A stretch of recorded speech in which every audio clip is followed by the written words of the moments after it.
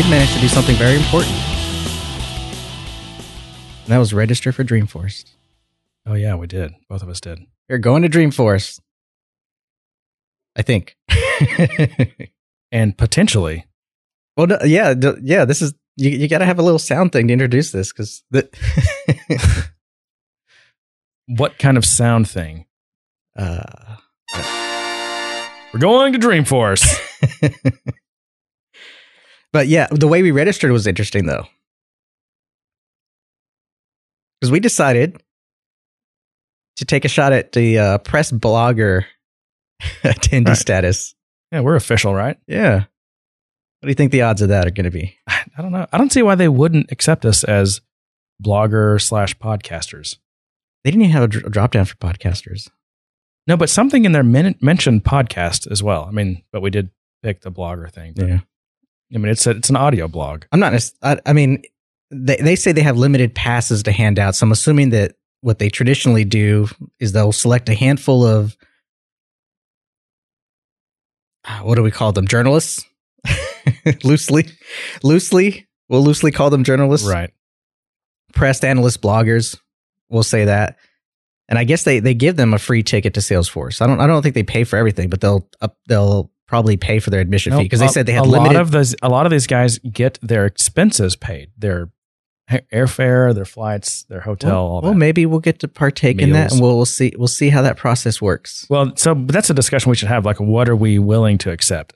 Like, we've already applied to go as bloggers/podcasters/journalists/ guys in their parents' basement. And if we get accepted, that means that our admission is covered. Now, is that considering, taking money from Salesforce or, something that could be compromising or lead to us, could it color our podcast or our coverage of Salesforce? See, that's where I think it'll be interesting. If they did, we get to explore the emotions of that. Yeah. Well, I don't think it does. Like, I mean, if we are going to report on it, I mean, we shouldn't have to pay a Dreamforce admission ticket, right? But I do think that we shouldn't, not that they're going to offer this, but we shouldn't have them pay our expenses and pay for us to be there and, take us out to fancy dinners and stuff. No. I mean, other people should take us out to fancy dinners, but not Salesforce. There you go. Jeremy said it. If you're going to Dreamforce and you just need some company for dinner, yeah, just hit us up. I mean, at Jeremy Ross on Twitter. On Twitter. At John de Santiago. I know. You can just find me on Jeremy's if my name's too hard to spell. Right. I'm his only follower. Well, what's the over under? What are the odds of us? Do you think of us getting accepted as bloggers? Well, they said themselves it's limited, so I'm assuming they're going to pick their favorites. They're going to pick like the Forbes and the Fortunes and the Tech Crunches of the world. Our little Good Day Sir probably won't rank up there enough to warrant it. But I did think somewhere it said, it included, like when it described what bloggers was or whatever, it did have podcast was listed somewhere. And how many Salesforce podcasts are there? So there's the Button Click Admin, which does that still exist? Yes. I know Salesforce bought it. Yeah, it still exists. Which why are you advertising other podcasts, man? Because I mean, a rising tide raises all ships, John. That's right. There's the Code Coverage podcast, Matt Lacey and Stephen Herod. Right. And then there's Cloud Life. Who are those guys? I don't know. Matt. That's why we have the internet. Yeah, Matt and the other guy. Matt and the other guy. That says it all right there. Matt Morris. Yeah, right. And who's the other guy? Maybe it's just Matt. He just has guests. Do they have a Twitter account or something? I mean, I want to at least get their names right. Is it not called Cloud Life? It is, right? They need to fix their website. Silence as you look up and yeah. Sean Holmes. Yeah, Sean. Yeah, there we go. Sorry, Sean. Yeah, Sean's a listener, damn it. I know. I'd like Sean. I just couldn't think of his name. Sorry, Sean. We owe you one. If you make it out to Dreamforce, I'll buy you a beer. Yeah, how many other are there any other Salesforce podcasts? I mean, it's not like they have a lot to pick from. Code Coverage, Cloud Life. Do we even show up?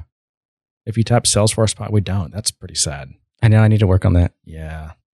Need to work on my tagging and my what do we call it? We have no Google juice. Yeah, my Google juice. That's what I was looking for. We should come up on the top here. I mean, Cloud Life is here and Code Coverage is here. And then like a bunch of stuff that doesn't even deserve to be on the first page is here. We just are nowhere. Seriously. Okay, let's look into why this might be. Okay. GoodDaySirPodcast.com. So first of all, the title should have something about Salesforce. It doesn't. But our very first paragraph does say Salesforce.com. But it doesn't have the word podcast in it. So I need to Yep. Update our site to say the word podcast. That way, if you're looking for a good Salesforce podcast, they will find the Good Day Sir. But my point is, I don't think there's very many regular Salesforce podcasts. So it's a small group. So I mean, even if it is limited, yeah, there's a lot more bloggers though. So do you think they actually, when they review it, they just go for names they know, or do you think they actually take the time to kind of look at the content that we produce? I doubt anyone at Salesforce even knows who we are. So my guess is they'll probably go to our URL just to see what is this. Not so. I know Benioff. Yeah, and I know he knows who I am too, but I don't know that he knows that we have a podcast. I get to drop the mic. Can I tell you that? I haven't talked to him in a while. Can I tell you that? Because you probably shouldn't drop that mic. I won Twitter. I'll just say that. How'd you do that? I got retweeted by Benioff. Did you really? I did. Wow. What'd you say? Well, that's my next segment. Was it some kind of a social justice tweet or something? Almost. Okay. So it's a bit of follow up from last week. So last week we were talking about, or at least I'd mentioned that he was competing with someone with Fitbit and things like that. And it turns out he really was competing. I don't know how I missed this or how I just did not register. We didn't ever follow up on that. Yeah. So it's Michael Dell, right? It is Michael Dell. And it's over, right? Yeah, and it's over. So they did a celebrity challenge on Fitbit, and he was running behind quite a bit, and Dell kept jumping up. And then the last I checked, before it miraculously, Dell bumped up miraculously like 30 points or 30,000 points or something, and then finally Benioff came out ahead. Someone was using their computer science skills to hack into the system, even though. I've never really read a book on computer science. So out of context, Jeremy. It's not. But we won. It's not. I'm excited. Salesforce won. We beat Dell. We are journalists. You can't identify yourself as we with the subject you're covering. I'm not a journalist. Yeah, that's right. We're not. But just like everything else in life, we get to say we because we supported it. That's true. Like in sports, if your team's doing good, you can say we won. And just to be clear, because we said this when we started, but we do not take ourselves seriously. We are literally just two guys sitting here that thought it would be cool to start recording our conversations for the three people. Thank you, Matt and Sean and Shell, who listened to us. Thanks, Mom. Yeah, exactly. Four. Sorry. The four people. Gotta thank the mom. Yeah, so that was close, wasn't it? And that was to benefit. So that's a Fitbit celebrity challenge. I guess, is that, all right, so really are Mark Benioff and Michael Dell, are those the best celebrities they can get? No, they've had other celebrities, but I think these guys did the best out of all of them in terms of getting donations. Some of the other numbers were like 80,000 steps or things like that, and these guys were close to 200,000 or 2 million, or I'd have to look again, but it was way up there. The numbers were way up there. And it benefits the American Heart Association, right? It does. Yeah, that's good. And it's a charity I know because my daughter does the jump rope for heart thing. We do that just every year. Yep. So it was fun. It was fun getting in there and competing and stoking the flames a bit. Yeah. I have follow up too, by the way, if we're done with that. You segued out of my Dreamforce thing. Okay, well, let's segue back into it. So we're going to Dreamforce, but they always have this thing of why attend Dreamforce. Why are we attending Dreamforce, Jeremy? Well, because we need to help Salesforce become profitable, and for every time they sell a $1,099 ticket, that's that much closer to being profitable. Do you think Dreamforce is for developers? Dreamforce is for everyone, John. Well, if you need help justifying Salesforce, they have plenty of tools to help you justify going to Salesforce. But one thing I noticed... Do they work on wives? Maybe. Okay. I'll have to plug that into the ROI 'Cause calculator. that's the only person I have to justify it to. But they have this thing on the first page that says, "Who is Dreamforce for?" And of course, it answers it for you. It's a rhetorical question. You, of course. Of course. And it says, select your role or industry. Administrators, analytics, automotive, communications, everyone.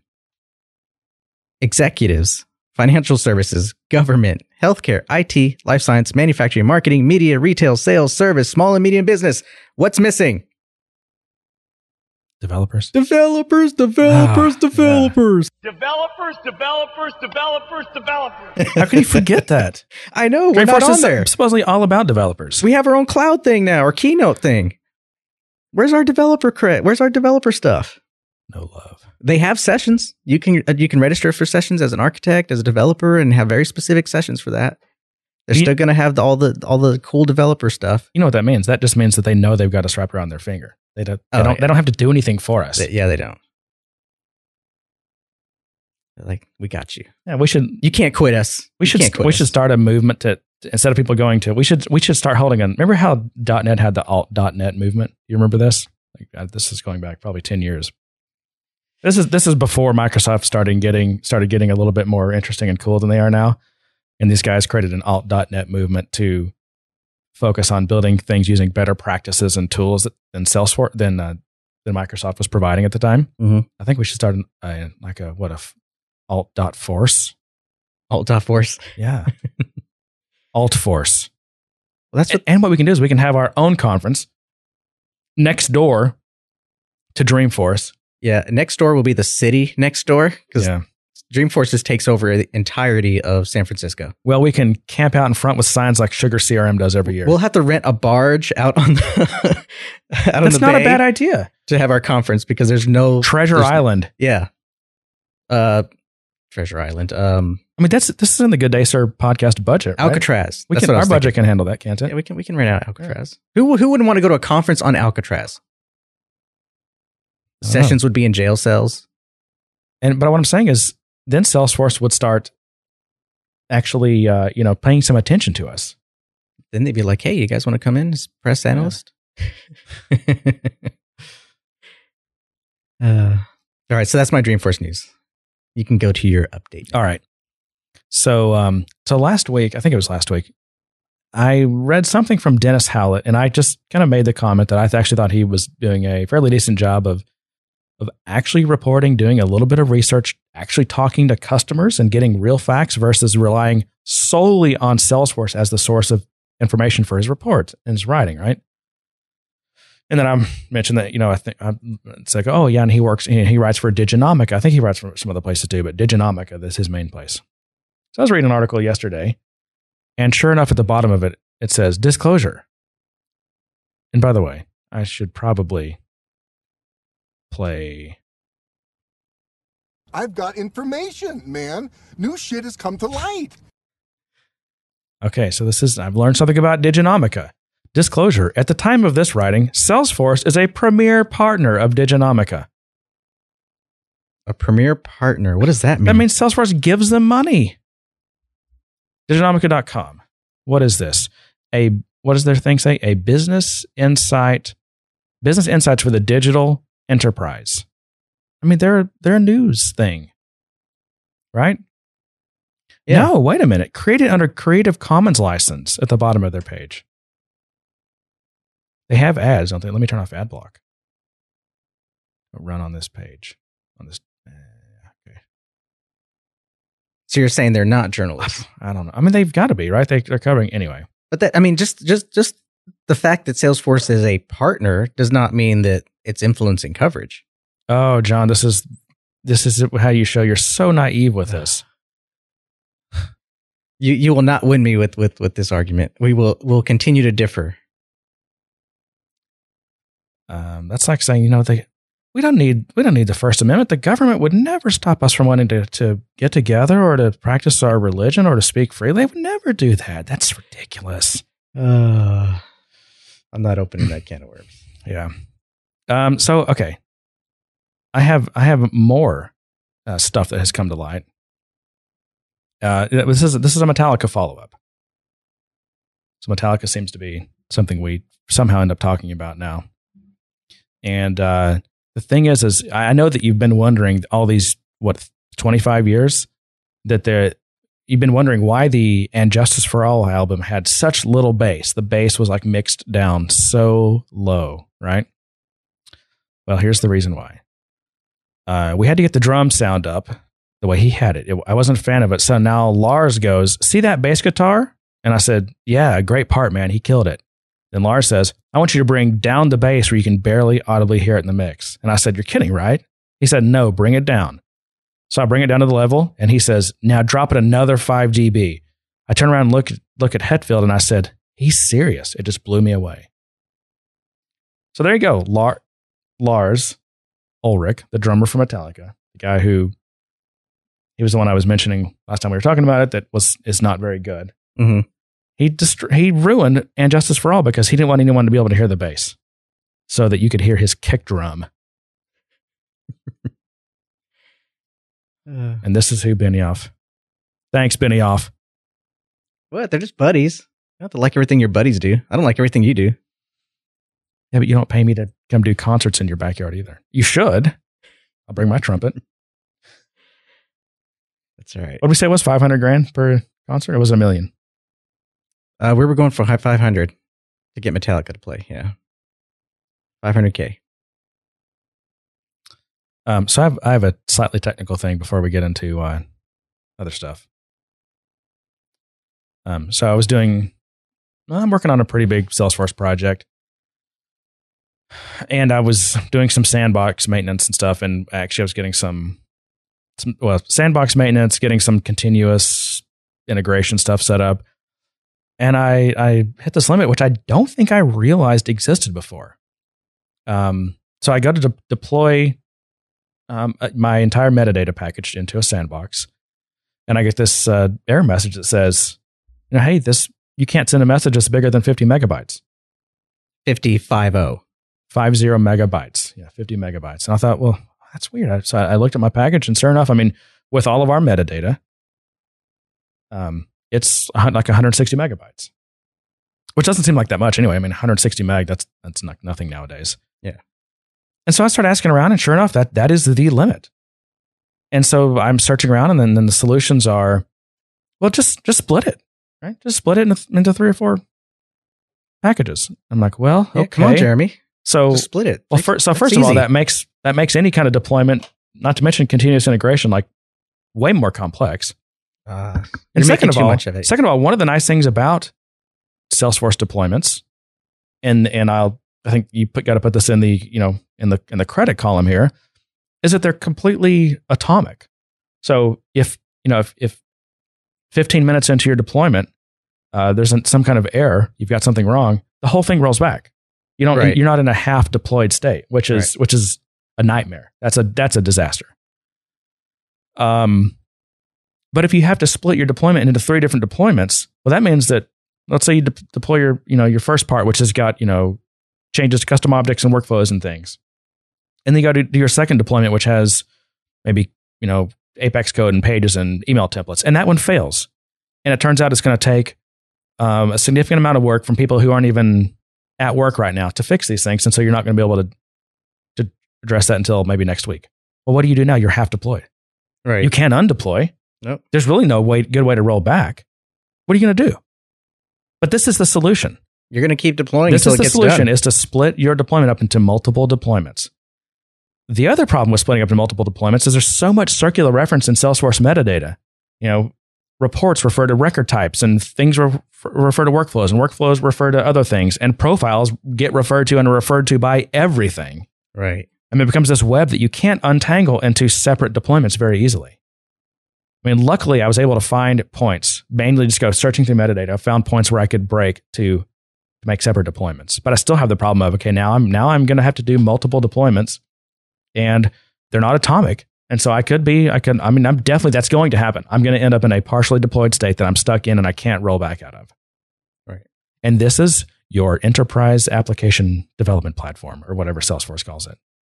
Sounds like you're saying you don't like the deployment process in Salesforce. There's parts of it that are good, and I mentioned one of them. Well, the whole metadata API and the whole model itself it's first of all, it's still, even though I've been working with it forever, It's still so unlike every other deployment model, whether you're .NET or Java or any other application development platform. It's so unlike any of them that it's none of the tools apply. None of the ways you do things cross over into Salesforce. It's a completely different way. And there's things about it that are just really problematic. And you can tell. I mean, I remember from back in like when I first started working with Salesforce, like in 2002 or 2003, I remember Mark Benioff saying you can build anything on Salesforce. You can build custom applications and all this stuff. And really at that point in time, you couldn't. I mean, there was an API, so you could integrate with it. Right. You could build a separate app outside of Salesforce. And I'm not even sure there were S controls yet. There may have been S controls then. I want to say there were. There might have been.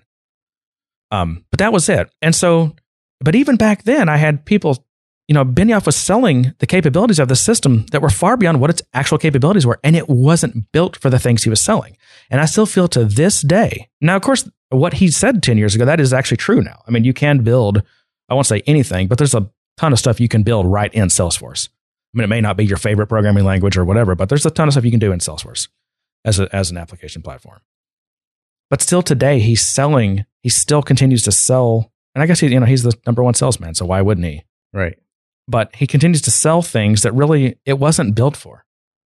It's not a sales pitch, it's a challenge. The metadata it's a challenge to his team. The metadata API wasn't really built for doing the types of deployments that people are doing now. Yeah, but I mean that's not necessarily a reflection on a broken promise. That's more of a reflection of the growing pains of the tool and the fact that they really haven't invested much in that area at all lately. I mean, we have little tweaks to the change sets and things like that. We have the ability to cancel and all that kind of stuff now, which helps a little bit. And we have the statuses so we can see what's going on. We can see, how many classes uploaded, where it is in the unit testing process and all those kind of things. So, I mean, there's a little bit of attention there, but it seems like they're Band-Aids or they're ways to just provide information to kind of hold us over. Yeah, I agree. I mean, they do make subtle improvements here and there, but it's basically the same exact the metadata, the way that API works is the same way it worked day one, if I remember correctly. I mean, the architecture and the process and how it works is not changed at all. They've added more metadata types. They've added a few more features to it. You can cancel. You can get a little bit of insight into the status of a deployment. But that's it. It just was not made for these types of things. Apex is another great example. I mean, that's probably one of my biggest complaint topics with Salesforce is the Apex programming language. It was not made for big applications. I mean, it's very simple. Its object orientation is completely broken. It doesn't support any kind of packages or namespaces or organization or grouping or anything. It's really verbose. It's more verbose than Java was 10 years ago. No one's asking for that stuff, Jeremy. And exactly, that's what that's what their answer is. When I've asked the right people, it's like, well, really, the problem is hardly any of our customers are asking for this. Like, well, because their customers are the CEOs of the world. And here's the other answer I got, which was, well, Apex just wasn't built for that. It was built to be a database triggering language. And you know what I said to the guy? You know what? You're absolutely right. I totally agree. I'm sure that's what it was built for. But people are trying to use it to do bigger and better things, and your CEO is out there telling them to do these bigger and better things, and that's how he's selling this platform. Right. How much of this do you think would go away if they just kind of adopted the Heroku model and kind of made that first class in Salesforce? I think that all goes away. I mean, that's what I've been asking for since they announced they were buying Heroku. I mean, I was very excited about that. I think we were all hopeful that was the case. I mean, imagine, Git push Salesforce master, and it just, you're deploying using your favorite, Ruby or JVM language you want, right? And it's running right in the Salesforce platform as a first class citizen. And what do we have now? I mean, what is that? What was that? 4 years ago? 5 years ago? 3 years ago? And what do we have now? Heroku Connect, which is in pilot still, and whatever. And remember VMforce? Mm-hmm. Well, you never know. Maybe Dreamforce will announce something. I always hope so. I mean, wouldn't that be awesome if the year I go, they announce, that they've got something? That would. I'm not getting my hopes up. I'll have to mic you up through the whole keynote just to get your reactions. Yeah, I always get my hopes up. So I'll take some other notes here. Let me see if I can find them. So And here's other weird things that are just broken about deployments. Perfectly valid metadata will give you things like cannot update a field to a formula from something else. Can't change the data types. Not through the metadata API, you can't. But through the UI, you can. Yeah, there's a lot of cases like that where it makes certain types of continuous deployment difficult or impossible in certain cases. It's not even. It's just any. It makes it on anything automated. It makes it. You can't really automate that kind of stuff. Right. Like, what do you do? Put in a step where Jenkins stops and you go in and do something manual, and then you click the play button to continue right in the middle of the Jenkins build or deployment. I mean, what do they expect you to do for that? Okay, here's another. Cannot add master detail relationship due to existing data rows. Okay. Summarized field must be on an object that is detail of object containing summary. Here's a report, a criteria and a report that failed. No record type name, blah, blah, blah, blah, blah, some ID of a record type, which was weird because that record type was there. In fact, I pulled this metadata directly out of production and deployed it directly to a sandbox. So pristine metadata that Salesforce produced is not accepted by, there's a bunch of other just random errors. I mean, just that are weird kind of metadata bugs I'll skip over. Here's one. So there's now a metadata type. It's actually it's a layout, but there's now a standard layout called feed item layout, and it's for the chatter feed item, and it's also a Salesforce one thing. And you can't create. There's two of them that come out of I can't remember the names of them. There's two of them of this metadata type that come standard, and you can't even add new ones. Okay. So, and again, this came right out of Salesforce, and I'm deploying this to Sandbox, and I get an error. Layout must have at least one section. Okay, it's nice. Let's see. Yeah, dependencies between workflows and email templates. Again, that's when I was trying to break up the metadata package. Right. Oh, here's a good one. Unknown user permission, edit billing info.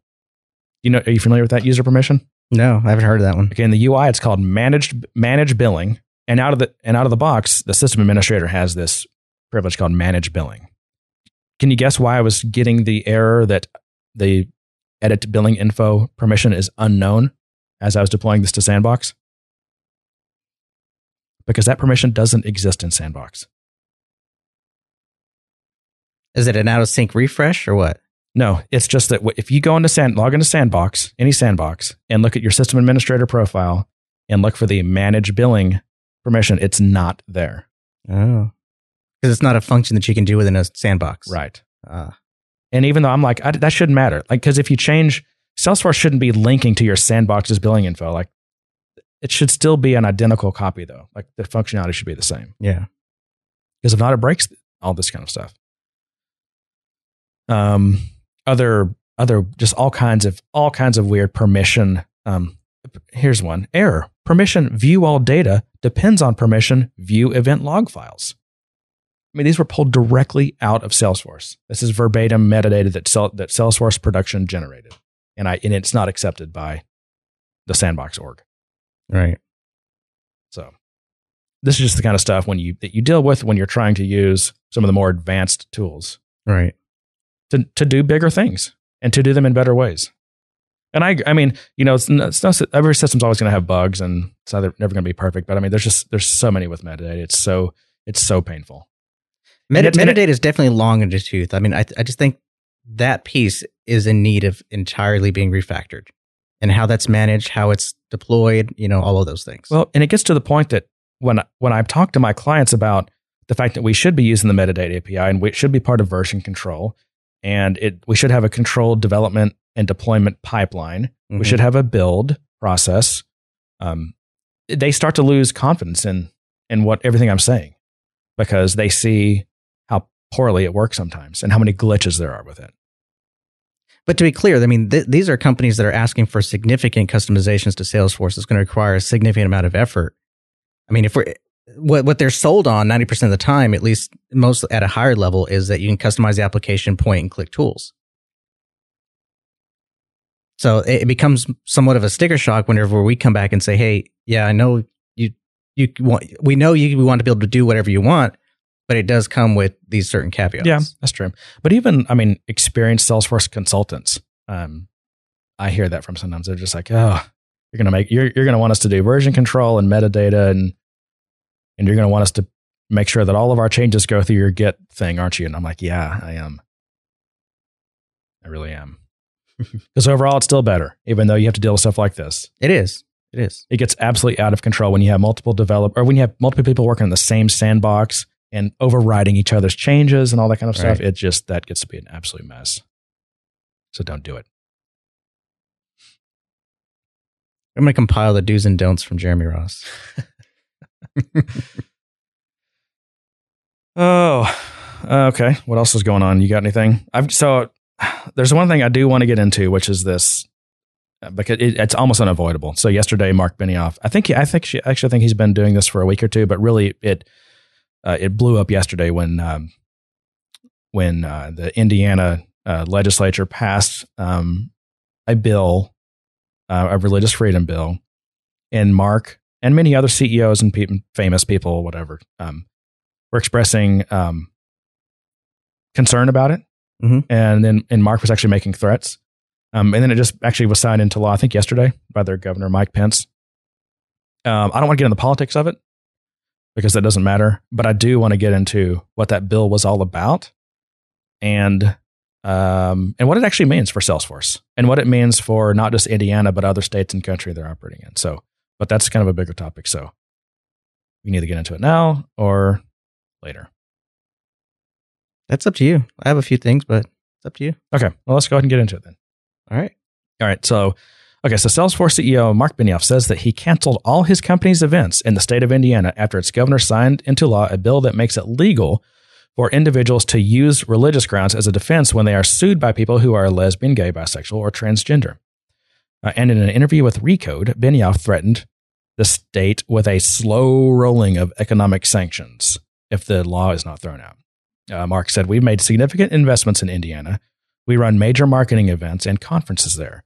We're a major source of income and revenue to the state of Indiana, but we simply cannot support this kind of legislation." Then Benioff said that Governor Pence says he wants to bring the tech industry to Indiana and to increase the number of tech-related jobs in his state, but he doesn't seem to understand that a significant portion of the tech industry is gay. Let's stop right there. First of all, is there actually data on that? Have they done surveys? Whether it's true or not, does it even matter? That's a good point. It doesn't. But I'm just wondering, where did he get that from? I mean, is he actually stereotyping techs? All those techs, they're all those gay techs. Those techs are so gay. I think he just made that up. He might have. So he's not going to hold any events or anything like that. He's basically implementing what? Just isolating them from his boycott. I mean, so Salesforce boycott. There you go. That's okay. Salesforce. Little background. Salesforce has a significant presence in Indiana because that's where ExactTarget was. Mm. And so when they bought ExactTarget, they basically left it there. Right. So they've got, I'm going to say, a couple thousand employees there, and they do, a lot of events and stuff there. And I didn't see him threaten to pull employees out, but they're basically like any events that he's not going to fly customers or outside employees to Indiana anymore. They're going to cancel events. Well, that certainly could hurt. Oh, it absolutely could. And there's there's been other, I think, companies that have made similar threats. And so he's saying today we are canceling all programs that require our customers and employees to travel to Indiana to face discrimination. We're going to face discrimination. Is that the answer, though, to kind of avoid and isolate? Or would the answer to be to kind of go in and have a larger presence and change the mindset of the people? That's a good question. I don't know if he has. Do you just kind of say, take your ball and go home and say, that's it, I'm done with you? Or do you participate? We're all part of a community. I think that gets to the question of like which side is more intolerant. Mm. And that probably gets into the politics of it. Yeah. Which, I don't even really have, my personal opinion is I don't really have a strong opinion on this. I'm a libertarian, so I'm all about freedom and whatever that means to you. I think the tech industry is definitely huge. They definitely spend a lot of money, and they definitely have some influence because of that, and it will hurt. And it's not just the tech industry. Like, I think the NCAA said some stuff about they were really concerned and may change some things. But okay, so let me just read. So there was Mark got a ton of news coverage. He's on got covered on TV, all the major newspapers, all the online sites. And he probably has. Just go to Google News and search for Benioff, Indiana, and thousands of articles will come up. So he really, he hit a home run. He made with the this. rounds. He hit a home run with this one for sure. And so that maybe that's part of your question of why didn't he try to help solve the problem instead of throwing a fit? Well, maybe this works better. It maybe does. Maybe he's bringing more attention to it than if he did try to change hearts and minds. Right. Well, obviously, if you create enough controversy, you put enough attention on the issue. Yeah. There's no bad publicity. Is that the saying? Something like that. Right. Exactly. And I saw people sharing on Facebook, and there were just, hundreds of comments, hit those conservatives in the wallet, or this is a great response to a very ugly and dangerous bill. Thank you, Mark, for standing up. Done us all proud. Thank you, Mark Benioff, for stepping up and speaking out. Everyone should and will be treated equally. Big kudos, Mark. I'm impressed. Courage. Love it. Actually, I think it would have taken more courage to do what you said, which would be stay there and try to change hearts and minds. I think so. That's definitely the harder thing to do. But I'm still vague on whether or not he's technically saying he wants to pull out, or if he's just kind of just saying, hey, you know what, we have enough influence here, we're going to make it hurt. That type of thing. Yeah. And that's definitely a big stick. Yeah. I think, especially in Indiana. All right. So, I'm a government legislation analyst. So I like to dig into some of these things. So let me actually read to you. So here's what it says. This is the actual, I read the bill, very short. The actual meat of the bill is like less than a half a page. Okay. Except as provided in subsection B, then this is section 8A. A government entity may not substantially burden a person's exercise of religion, even if the burden results from a rule of general applicability. That's actually the law. I have no idea what that means. A government entity may not burden a person's exercise of religion. Okay. The interesting thing is we also have a federal law, the Religious Freedom Restoration Act, which was passed in 1993. And here's what it says. Exact words. Government shall not substantially burden a person's exercise of religion, even if the burden results from a general rule of applicability or a rule of general applicability. Virtually the same wording. Okay, so this is what's happening. So this at a federal level, this was passed in 1993. But it only applied to the federal government. So there was a federal law saying the federal government couldn't burden your religion, your exercise of religion. Since then, a lot of states have also passed similar laws so that people can have protection against the state burdening your exercise of free religion. By the way, that federal law was introduced by Chuck Schumer, Democrat of New York, and was passed by unanimous House and near unanimous Senate, and it was signed into office by President Bill Clinton. Interesting. Okay. So like I said, a lot of states have this same legislation. They basically created a copy of it so they can have it at the state level. And also in many states, basically through case law, courts have basically had the same ruling. Here are the states that have this same protection: Washington, Idaho, Montana, Arizona, New Mexico, Texas, Oklahoma, Kansas, Minnesota, Wisconsin, Illinois, Missouri, Louisiana, Mississippi, Alabama, Florida, Tennessee, Kentucky, Indiana, Ohio, Michigan, Pennsylvania, Connecticut, Virginia, North Carolina, South Carolina, Maine, Massachusetts, and Rhode Island. So there's like 30 states that have this in some form or another already. So now my question is, okay,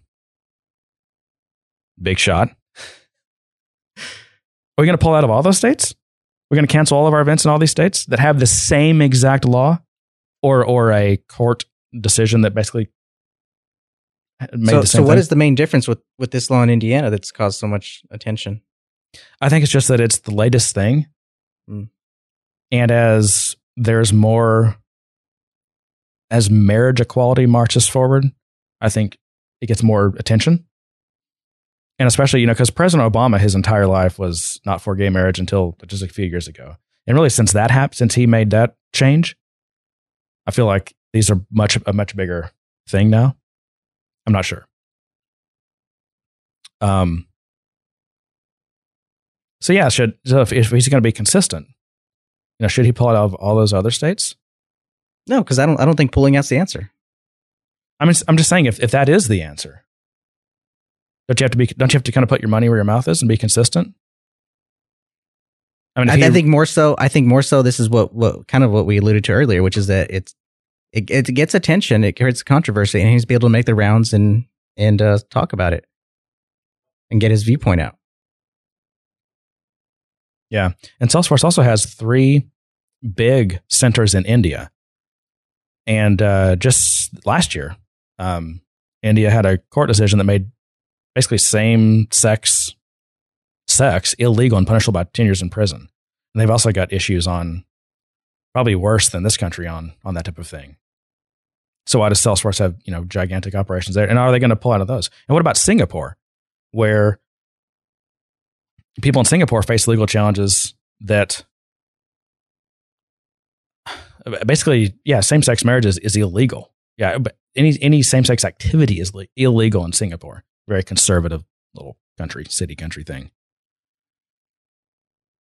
So, I mean, if that's your standard, if that's your litmus test based on, we're going to do business there or not, then it seems like Salesforce is going to be pulling out of a lot of countries and states. I don't think that's going to be the case. You can't withdraw yourself from the world because you don't like certain things. You have to participate. You have to be part of the community, and you have to make your voice heard and initiate the change. And maybe just the controversy of somewhat of this kind of, I don't want to say faux sanctions, but this kind of just event, it will be significant. It will hurt. Yeah.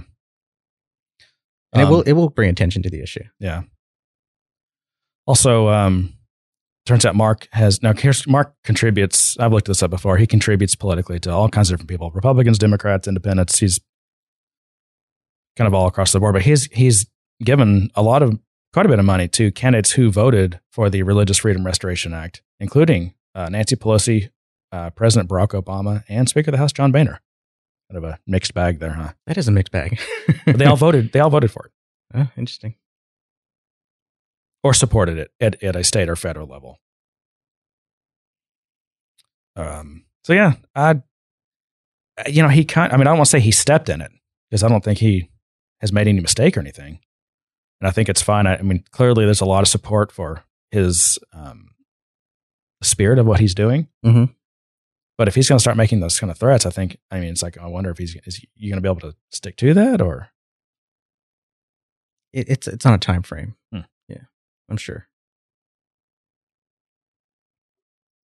Of course, I come to it from kind of a libertarian perspective.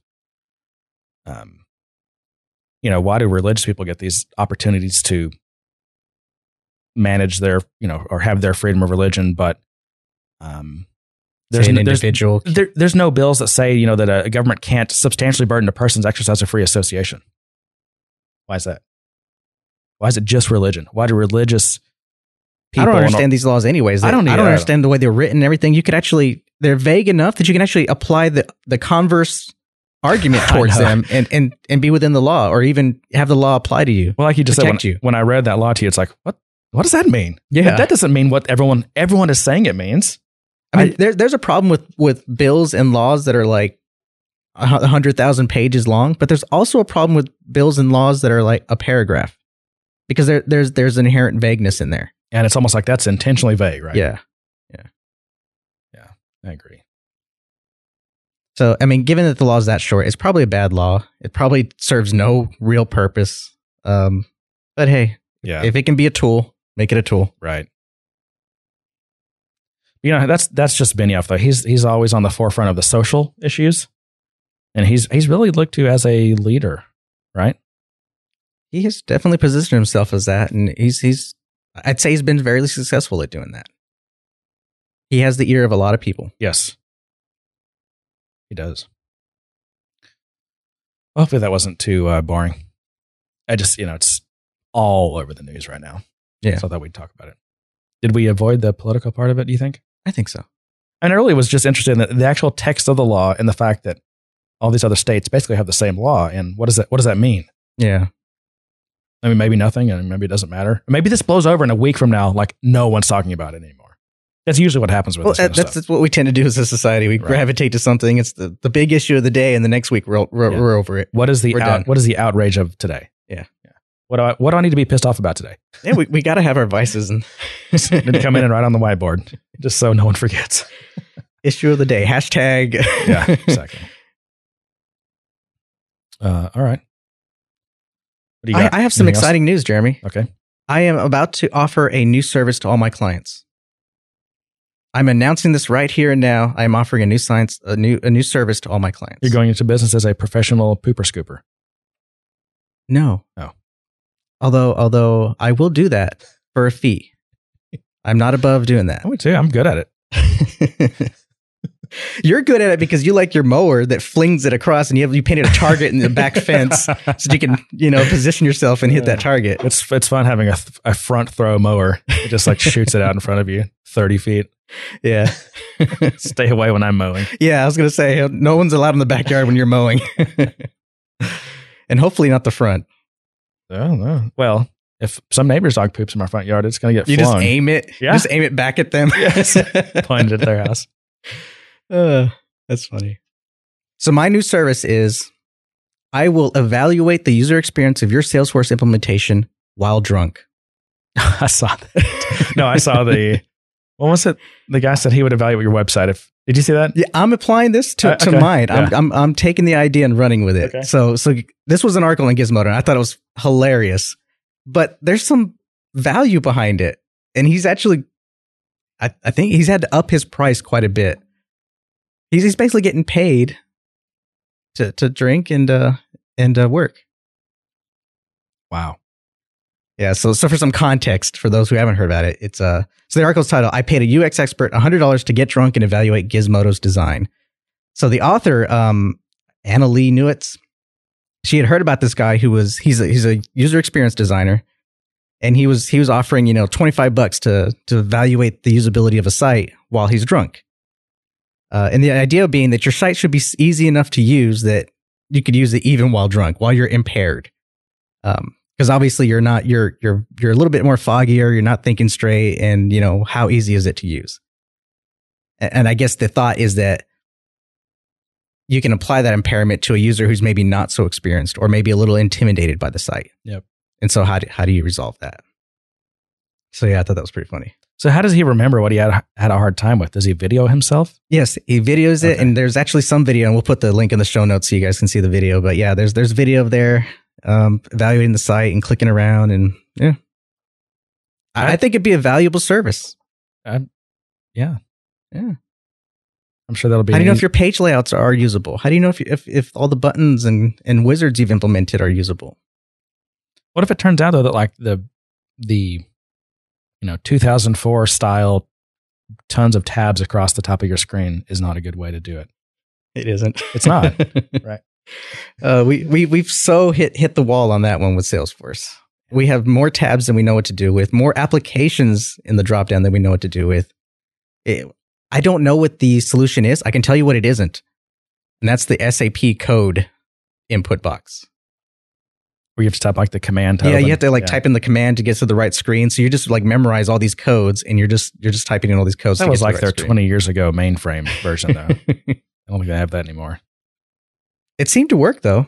You just had to for your job, you just had to memorize a few codes to get to the screens you needed. I can remember the least computer literate people ever being able to function just fine on the terminal, launching screens with on the green screen with these 4-letter commands and stuff. Oh yeah. Oh, those were the days where you didn't even have to see what was on the screen. You were ahead of the computer. Right. You were typing in codes. You knew what the next screen was going to be. So you type in your 12, enter, and then your 34, enter, and then your, whatever numbers came next. And later the screen would just catch up somehow. And you look like a boss doing it too. Why is it that morons could handle that just fine back in the day, but now we've got to have like perfectly, logically be a rule of golden triangle rule or whatever that rule is. Everything's got to be. Are you advocating that we go back to terminal days? I'm just saying it worked. You're a big command line guy. I'm a big graphical UI guy. I like things to look pretty. I like things to be enjoyable to use. Well, it depends. That's the right tool for the job. I mean, if you're stuck on a point and click for stuff, there's certain things I'm just going to completely burn you at on the terminal. Yeah, the challenge becomes in the amount of data that you're presented with, and I think that's what's kind of driving a lot of the minimalist stuff that we see today in sites and even in just design in general, the Apple stuff, we'll say. And that it tries to kind of cut back on the amount of content it's thrown at you at any given point in time. Right. And mobile has been big on that because you've only got a certain amount of real estate to work with. Yeah. And it's actually been great for that kind of stuff. Except that's one thing that everyone hates about like mobile websites is they end up taking so much functionality away in order to make it fit on a mobile interface. And that's why everyone hates it when they see that they've been just forwarded to, mycompany.com. Because that you're going to be missing stuff. There's going to be something you can't do. Always. Yeah, and I'm always looking for that, take me to the normal site. So is that progress? If this is the world we're in now? I think it brings attention to the issue that maybe we're trying to put too much content up.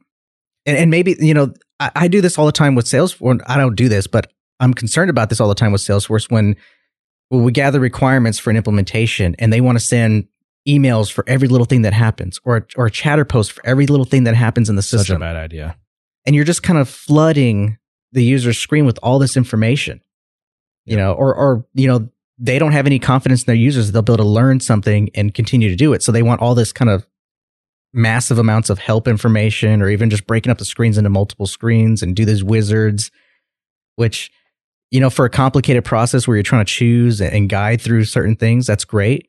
But when you're doing it just because you don't have that confidence in your users that they'll be able to get through it or learn how to get through it. Because like you said, back in the day, it was just a bunch of numbers on a terminal screen.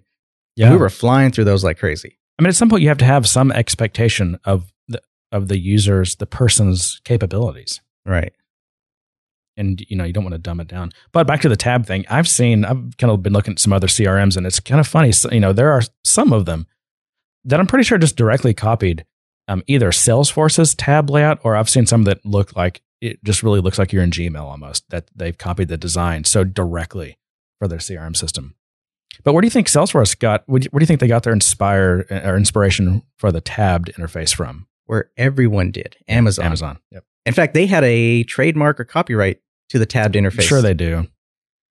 I think, doesn't Amazon... I don't think they enforce it, but... No, it's just like the what's it called? The one click? The one click. They did try to enforce that. They did. They stopped though, right? But they stopped. I think now they're just saying, hey, we're happy owning this so that no one else can go out and try to be butts about it. Yeah. Which, if that's what they're doing, that's good. So are we saying tabs are bad? I don't believe in any, that sounds like a best practice to me. And you know me, I don't believe I think as with anything, tabs can be good. Especially when we're talking about, well, as with anything, it's all about moderation. It's about using it in the right context. Yeah. And look at Salesforce. So you have more tabs than my screen is wide. And then once you scroll past that, the last tab is a plus, and you click the plus, and then you have this 2 columns of vertical tabs that go 3 pages down. Yeah. I mean, that's the Salesforce UI now. Looking forward to that 100% reboot onto the Salesforce 1 layout or whatever it is. I would like to see some of that marketing or some of that money on R&D that they're spending go into the UI. And I keep saying this every year, and I'll say it again for another year. I know in my heart, I feel it. We're due for a new theme, for a new refresh on the UI. I think they've announced as much, haven't they? We've talked about that. Well, we have Lightning components. We have all those components now that are, and they're far more client side friendly.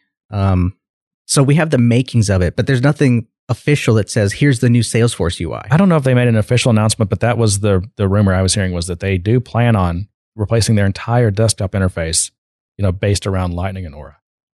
And that makes sense. I still think that doesn't solve the problem, though, of what content looks like on a desktop size screen and what content looks like and how you interact with it on a mobile screen, which is why you can't just apply, for example, responsive design to that, responsive layout. No, I mean, what you'll end up with is you'll have two different builders, I guess. Yes. And you'll have a builder that has a desktop screen or I'll call them layouts because people don't know what layouts are. Right. You'll have a layout for the desktop, you'll have a layout for the mobile, and maybe you'll have a layout for the tablet edition. Right. And within that, there may be some responsiveness. Yep. The current app builder tool does that. You can select between a phone interface and a tablet interface. And within that, it's responsive. I definitely want to get to the lesbians who tech thing. And we're almost an hour, man. Wow. Ready for some you were talking a lot today. You ready for the lesbians who tech? Absolutely. Okay, let me make sure this is going to play. Of introducing our keynote interview with Mark Benioff and Kara Swisher. First of all, Benioff. Yeah. I'm glad that she did her homework, this announcer. Really? Rule number one. Like we don't get names wrong every so often. Maybe she's just nervous. Figure out how to well, let's see if that was just a one-time thing or if she's just nervous. Mark Benioff. Nope. She just thinks his name is not. The nerves are there. She's about to meet her idol, Mark Benioff, this big time celebrity. The butterflies are fluttering all in there. Honestly, I don't think she knows who he is. I'm serious. Is the CEO and chairman of a company you may have heard of, Salesforce. Woo! He was a huge part of something called the cloud. I know some of you still haven't heard of it, but I have a diagram. We can have a cocktail, go over it. It's fine. See, she's already inviting him on a date. We can have a cocktail. I think she's been condescending to the audience. In case you never heard, hey, don't be condescending to a room full of technology-oriented lesbians. In case you never heard of the cloud, we'll have a cocktail. It's okay. She's treading on thin ice there. Yeah. You're fine. I also heard he's a big fan of Hawaiian shirts, which pretty much means he's already a lesbian. So okay, that's funny. That's good. Only she could say that. If we were to say that, we'd be drummed out. Exactly. We'd be whatever. Yeah. Insensitive. Yeah. I'd leave that in because that was funny. It was. We're good there. All right. I've already done all the presidents. Now sit down. You'll be fine. I know. You did. You had Obama, that could be taken so wrong. Yes, I have to say, it's like for a while, someone's lav mic, like the battery was low or something, and you can hear a bunch of static, and that's just the way it is.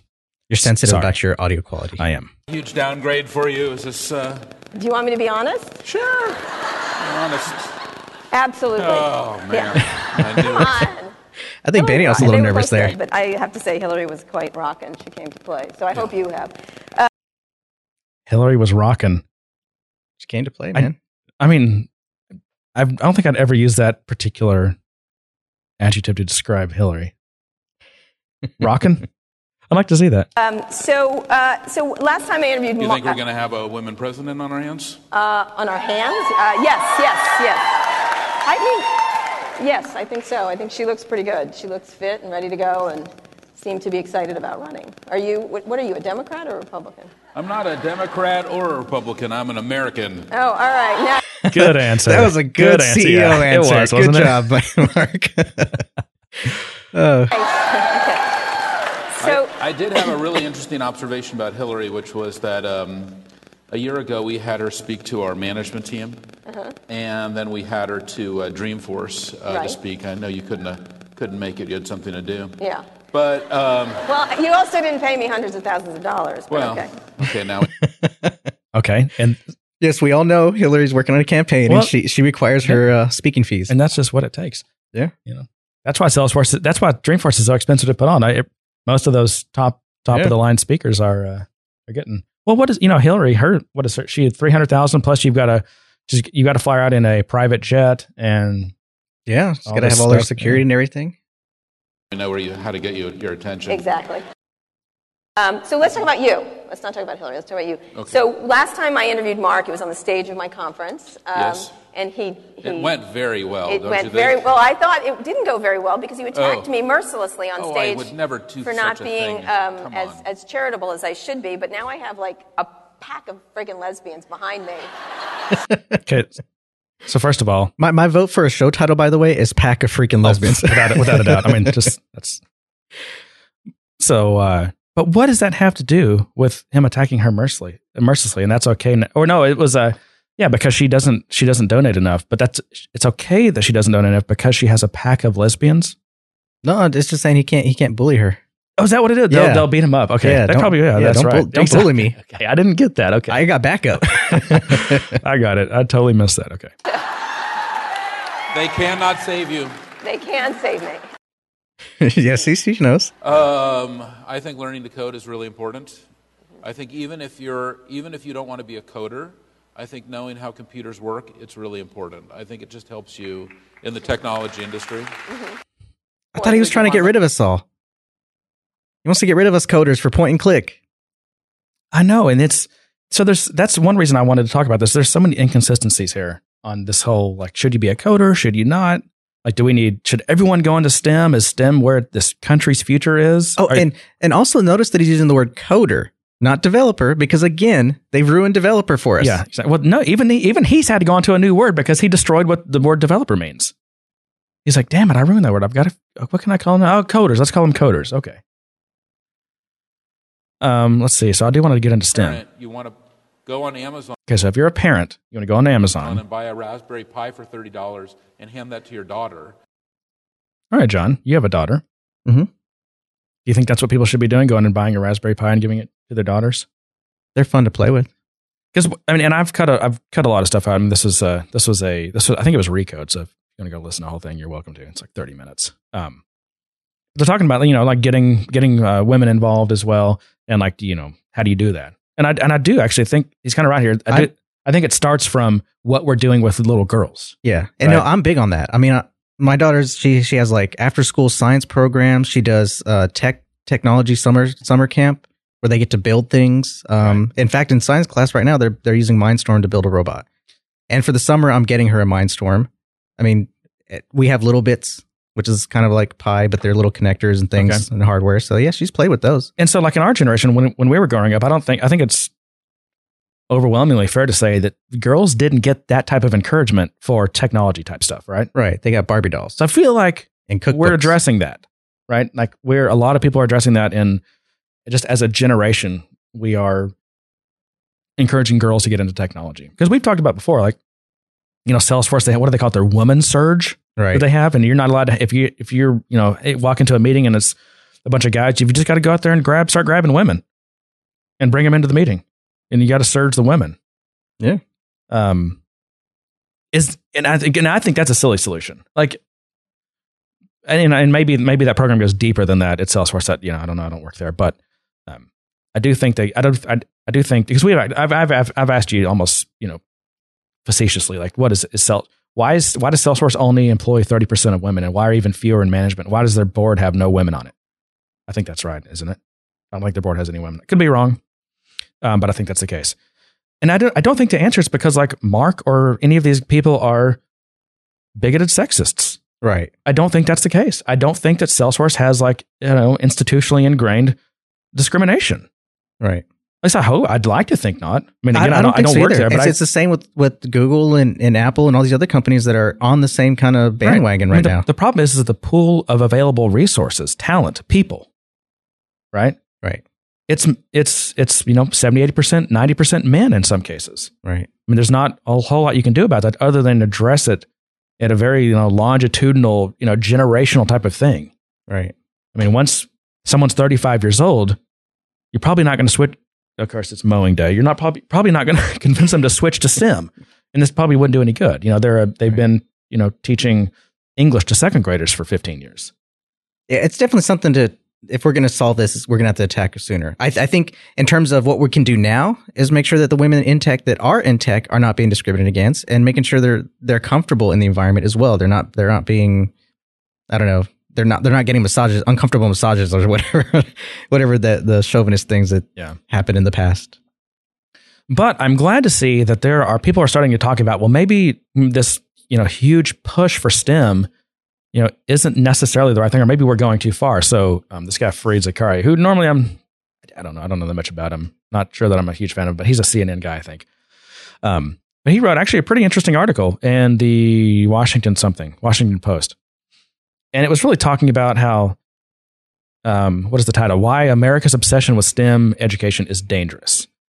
And so he gives examples of from Obama to Rick Scott in Florida, all these different politicians from all different stripes are saying that, we've got to have STEM and that our country depends on it and all this kind of stuff. And basically we're at the point where, liberal education is irrelevant and the technical training is the new path forward. I'm reading from this now. If that's the only way, we are told, to ensure that Americans will survive in an age defined by technology and shaped by global competition, and the stakes could not be higher, right?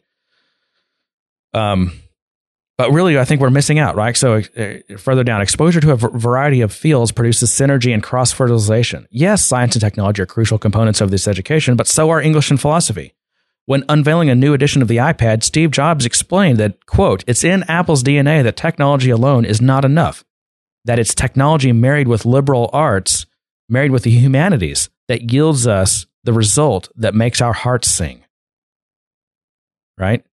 Innovation is not simply a technical matter, but rather one of understanding how people and societies work, what they need and want. America will not dominate the 21st century by making cheaper computer chips, but instead by constantly reimagining how computers and other new technologies interact with human beings. Anyway, that's actually a pretty damn interesting article. I highlighted a bunch of other stuff, but I won't go into it just because we're short on time. But it's really interesting. And it talks about how, Mark Zuckerberg was not even a computer science guy. I think he was some kind of liberal arts major. It just happened to be kind of a tech-oriented type of guy. Right. But the reason, and still to this day, the reason that Facebook is successful is not because necessarily they've got like the best tech. I mean, they do have a lot of smart tech people, but it's really that they've figured out all this social stuff. Right. That has really nothing to do with technology. Why are you minimizing my job, man? Because it's all about technology. You just want to get drunk and evaluate Salesforce. It's all about the code. Or even better, we should build on that. Even better, not just orgs, but the code. Because sometimes I feel like I need a few to look at some of the code people have written. Oh, yeah, exactly. Well, I'm like, if that guy was obviously drunk when he wrote that code, I should be able to get drunk while reading it, right? Right. It's only fair. All right, let's keep going with this. We are at the point where we've got 4 amazing trends happening all simultaneously. Okay, so let me go back to my notes because this was cracking me up. All right. That is, we has, as you mentioned earlier, with the cloud. By the way, he keeps saying we has. Is that a thing? What is that? Has? Yeah. I didn't even notice that. Back it up a little bit. We are at the point where we've got 4 amazing trends happening all simultaneously. That is, we has, as you mentioned earlier, with you mentioned the cloud. We has the cloud. Well, listen, he says it again. That's the first one was the cloud. It's happening. We have, which is all about kind of the evolution of systems of record. That is, systems of record. We're kind of on mainframes, and systems of record. We're on, on mini computers. They were on client server systems, and now the idea was make them lower cost and easier to use. And systems of record are now in the cloud. All right, so I realize he could possibly be speaking off the cuff here, not super prepared. Although that forum, it kind of sounded like when he said we have these 4 amazing trends, that was prepared. Does that sound like he's thought of this before, right? Yeah, it's probably something he's thought of before and maybe had prepared for a different conversation, and he's recalling it for this, is what I gather. Because cloud is about the system of record, where system of record is. I mean, traditionally, your system of record for a piece of data is usually sitting on a hard drive behind your firewall. But now that data is on the cloud. But that's all cloud is about. We just moved a system of record from one place to another. I mean, what about cloud's about?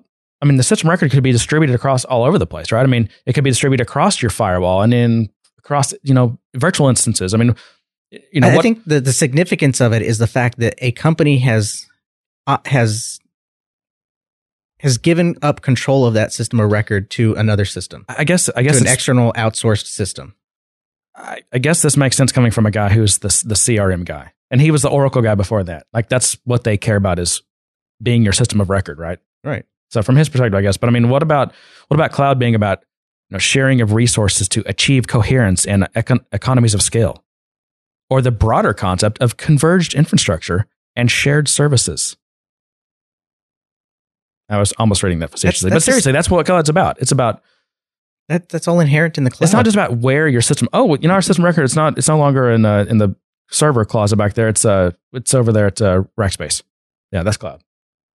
Cloud's about anyway. Of course, he's speaking to tech people, so they would probably get it. I just feel like that was a weird answer. Does it continue? Yeah. But then all of a sudden we have social networks. We didn't really have a name for it, but it's a system of engagement. And systems of record and systems of engagement. That's it. He said "we has" again. I'm not going to go back and rewind it, but he said it again. But he's also making the point that we've been talking about. Are starting to get coupled together, and that's super. Well, so everything about him is everything relates to the system of record, right? Where it is. Is it at Rackspace? Like that's in the cloud. Is it here? It's not in the cloud. The social media thing. Well, how does it relate to your system of record? Everything is, how does it relate to the system of record? Well, that's what he built with Salesforce and Chatter, though. I know. That's what I'm saying. That's exactly what he built. That's just from his perspective. That's what. Exciting. Of course, we have mobility, which means that everybody's got it in their pocket. Everybody here has probably at least one smartphone with them. How many people have two smartphones with them? And there's a special session for all of you later. And then. Okay, so what did he mean by that? I don't know. Why do you have two separate cell phones or smartphones? I just feel like there was some joke that I didn't get, or there's some kind of inside thing. Was that a lesbian thing? I think in this, I'll get in trouble saying this. If you're a player, okay. You have one phone for the significant other and another phone for the mistress. Oh, is that what he meant? Maybe that's what he meant. That's how I'm taking it. Okay. Can't read him. The fourth thing that's happening is we have a system of intelligence, which will be kind of the third wave of computing that we're moving into. And that, when we see systems of record, systems of engagement, and systems of intelligence all working together, then whether it's for you personally or whether it's going to be for your business, well, that's a transformation. And we're right in the middle of everything. Are you nervous? Okay, hang on. Then whether it's for you personally or whether it's going to be for your business, well, that's a transformation. Whether it's for you personally or whether it's for your business, that's a transformation. It is. What's a transformation? The intelligence that you'll be able to apply to your data now. We have all of our data is far more accessible than it used to be because it's not behind all these walls. It's now somewhere where multiple mediums can gain access to it. Listen to this again. What's happening is we have a system of intelligence, which will be kind of the third wave of computing that we're moving into. Third wave. And that, when we see systems of record, systems of engagement, system of record, system of intelligence together, then whether it's for you personally or whether it's going to be for your business, well, that's a transformation. I just think he talked around those buzzwords over and over. I don't think he said anything there. But I understand what he was saying. Okay. I get it. You bought in. I bought in. Some tasty Kool-Aid, huh? Are you nervous right in the middle of everything. Are you nervous about the systems of intelligence, Elon Musk and others? Well, you had the line, right? You had the funniest line. Which was what? You said... Okay. I have lots of funny lines. You do have a lot of funny lines. I'll tell you my Apple joke later. Do you want to hear it? Let's hear it now. I've told it before, but... Okay, I'll just say, if you have small children or sensitive people, you might want to skip forward about 10 or 30 seconds because there's an inappropriate joke about to come. If you haven't heard it, you know that Apple's run by men when they create the iPhone 6 Plus and it's 5.5 inches. I wasn't expecting that. That was from my son. Came up with that one. So very nice. He's good with a penis joke. Anyway, nice. Go ahead, son. I mean, exactly what I expect from a lesbian conference. No, her son came up with that joke. I know. I'm just saying. What did I say that was Are there funny? any other jokes you want to tell? No, that's enough for today. Get herself in trouble. So, but you said it's all funny until they kill us. I could tell he's blushing at that point. Oh, yeah. He handled that well. Yeah. But just coming back into it, I can tell there's a little blush on those cheeks. There's really nothing he could have said that would have not gotten him in trouble. And he just, he's fairly graceful about it. Right, exactly. Yes, it's all fun and games until they eat us. I think that was what I said. And what did that mean? Well, I think I was making a joke about Google. Megan's not there anymore, so I can make as money as I want now. But I said Google back in 2012, which irritated Eric Schmidt. I said Google's going to become self-aware and start killing the human race. And so they are Skynet. And they were like, ha ha, and I'm like, they're what? They are Skynet. Yeah. If anyone is, they are. No, it's the Terminator. We are in the Terminator movie right now, and Schwarzenegger's somewhere in this theater about to kill me. But I am worried about those things. It's going to be all fun and games until they start killing us. Yes, I agree with that. How do you think about that? Listen how he answers this. Well, I was with somebody. He's like, what's that called when you either rephrase a question or you're buying time. Yeah, you're buying thinking time. Yeah. Like, how can I just answer this and sound smart? I was with somebody. I won't tell you who it is. Another meaningless non-fact to buy time. But as a CEO that you'd all know, and of course, his neighbor. We're at dinner, and they said to me, "Well, do you think this is just all a simulation?" Oh. And I'm like, whole "Oh thing, gosh, are we in the just?" Matrix. I mean, I don't It's know. Keanu. Yeah. But I think that What did you answer? I'm like, I have no idea. If you had Oh, I love that. Yeah, it's a good answer. a hashtag for the next couple of years of your life, what would it be? That's another hard-hitting question. Well, what would you think? Well, you've heard it, so you know. But Yeah, I've heard it. But you know what that reminds me of?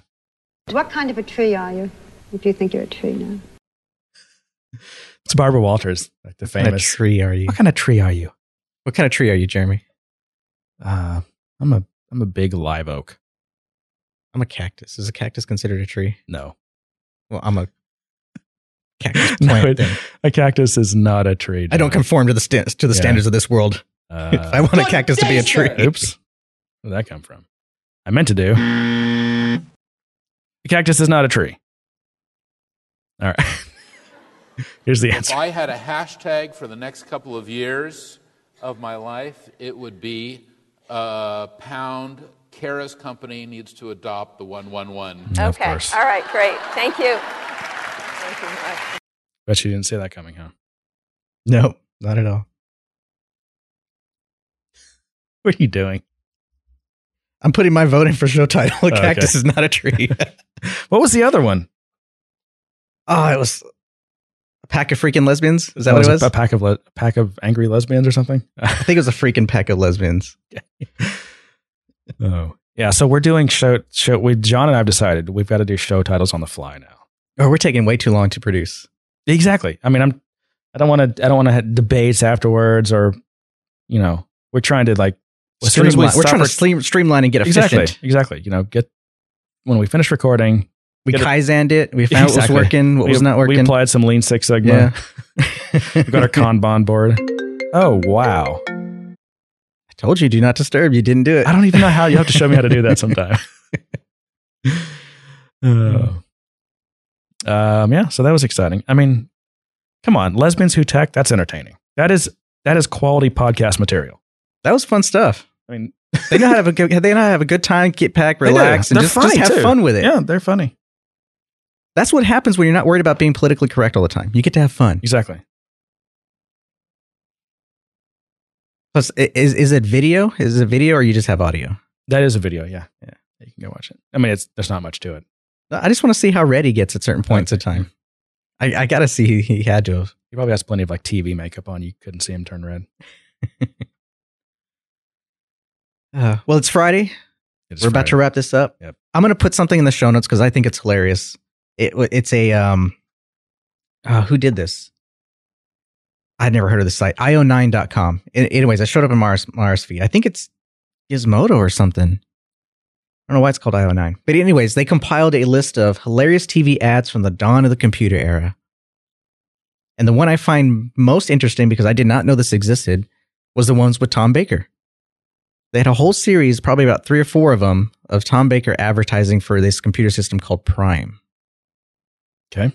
It was hilarious. I'll have to watch that or look at that. But there's other ones for other computer systems of the era. So it's funny to watch these old commercials and how they're advertising the computer. Do you watch the show ¡Halt and Catch Fire? No. They've had, I think, one season, but it's about it's kind of like a fictional company, but I think it's modeled after Compaq. It's a company that's making like one of the first IBM clones. I think it's set in Texas, Houston, I think. It was pretty good. First season. I hope they have another one. So is it a comedy about that era? Or? That's a drama. It comes on like AMC or FX or something. I like comedies. I mean, it's got funny parts. Maybe it's a dramedy. A dramedy. I prefer my comedy without the drama. That's all I got, man. And to that, I say, good day, sir. You lose. You get nothing. Good day, sir. So, I give money to lesbians. It's all funny until they kill us. What kind of a tree are you, if you think you're a tree now? That's a clown question, bro. Thanks, Jim. Great to see you. Developers, developers, developers, developers. Developers, developers, developers, developers. Developers, developers, developers, developers. Developers, developers, developers, developers. Developers, developers, developers, developers. Developers, developers, developers, developers. Developers, developers, developers, developers. Developers, developers, developers, developers. Developers, developers, developers, developers. Developers, developers, developers, developers.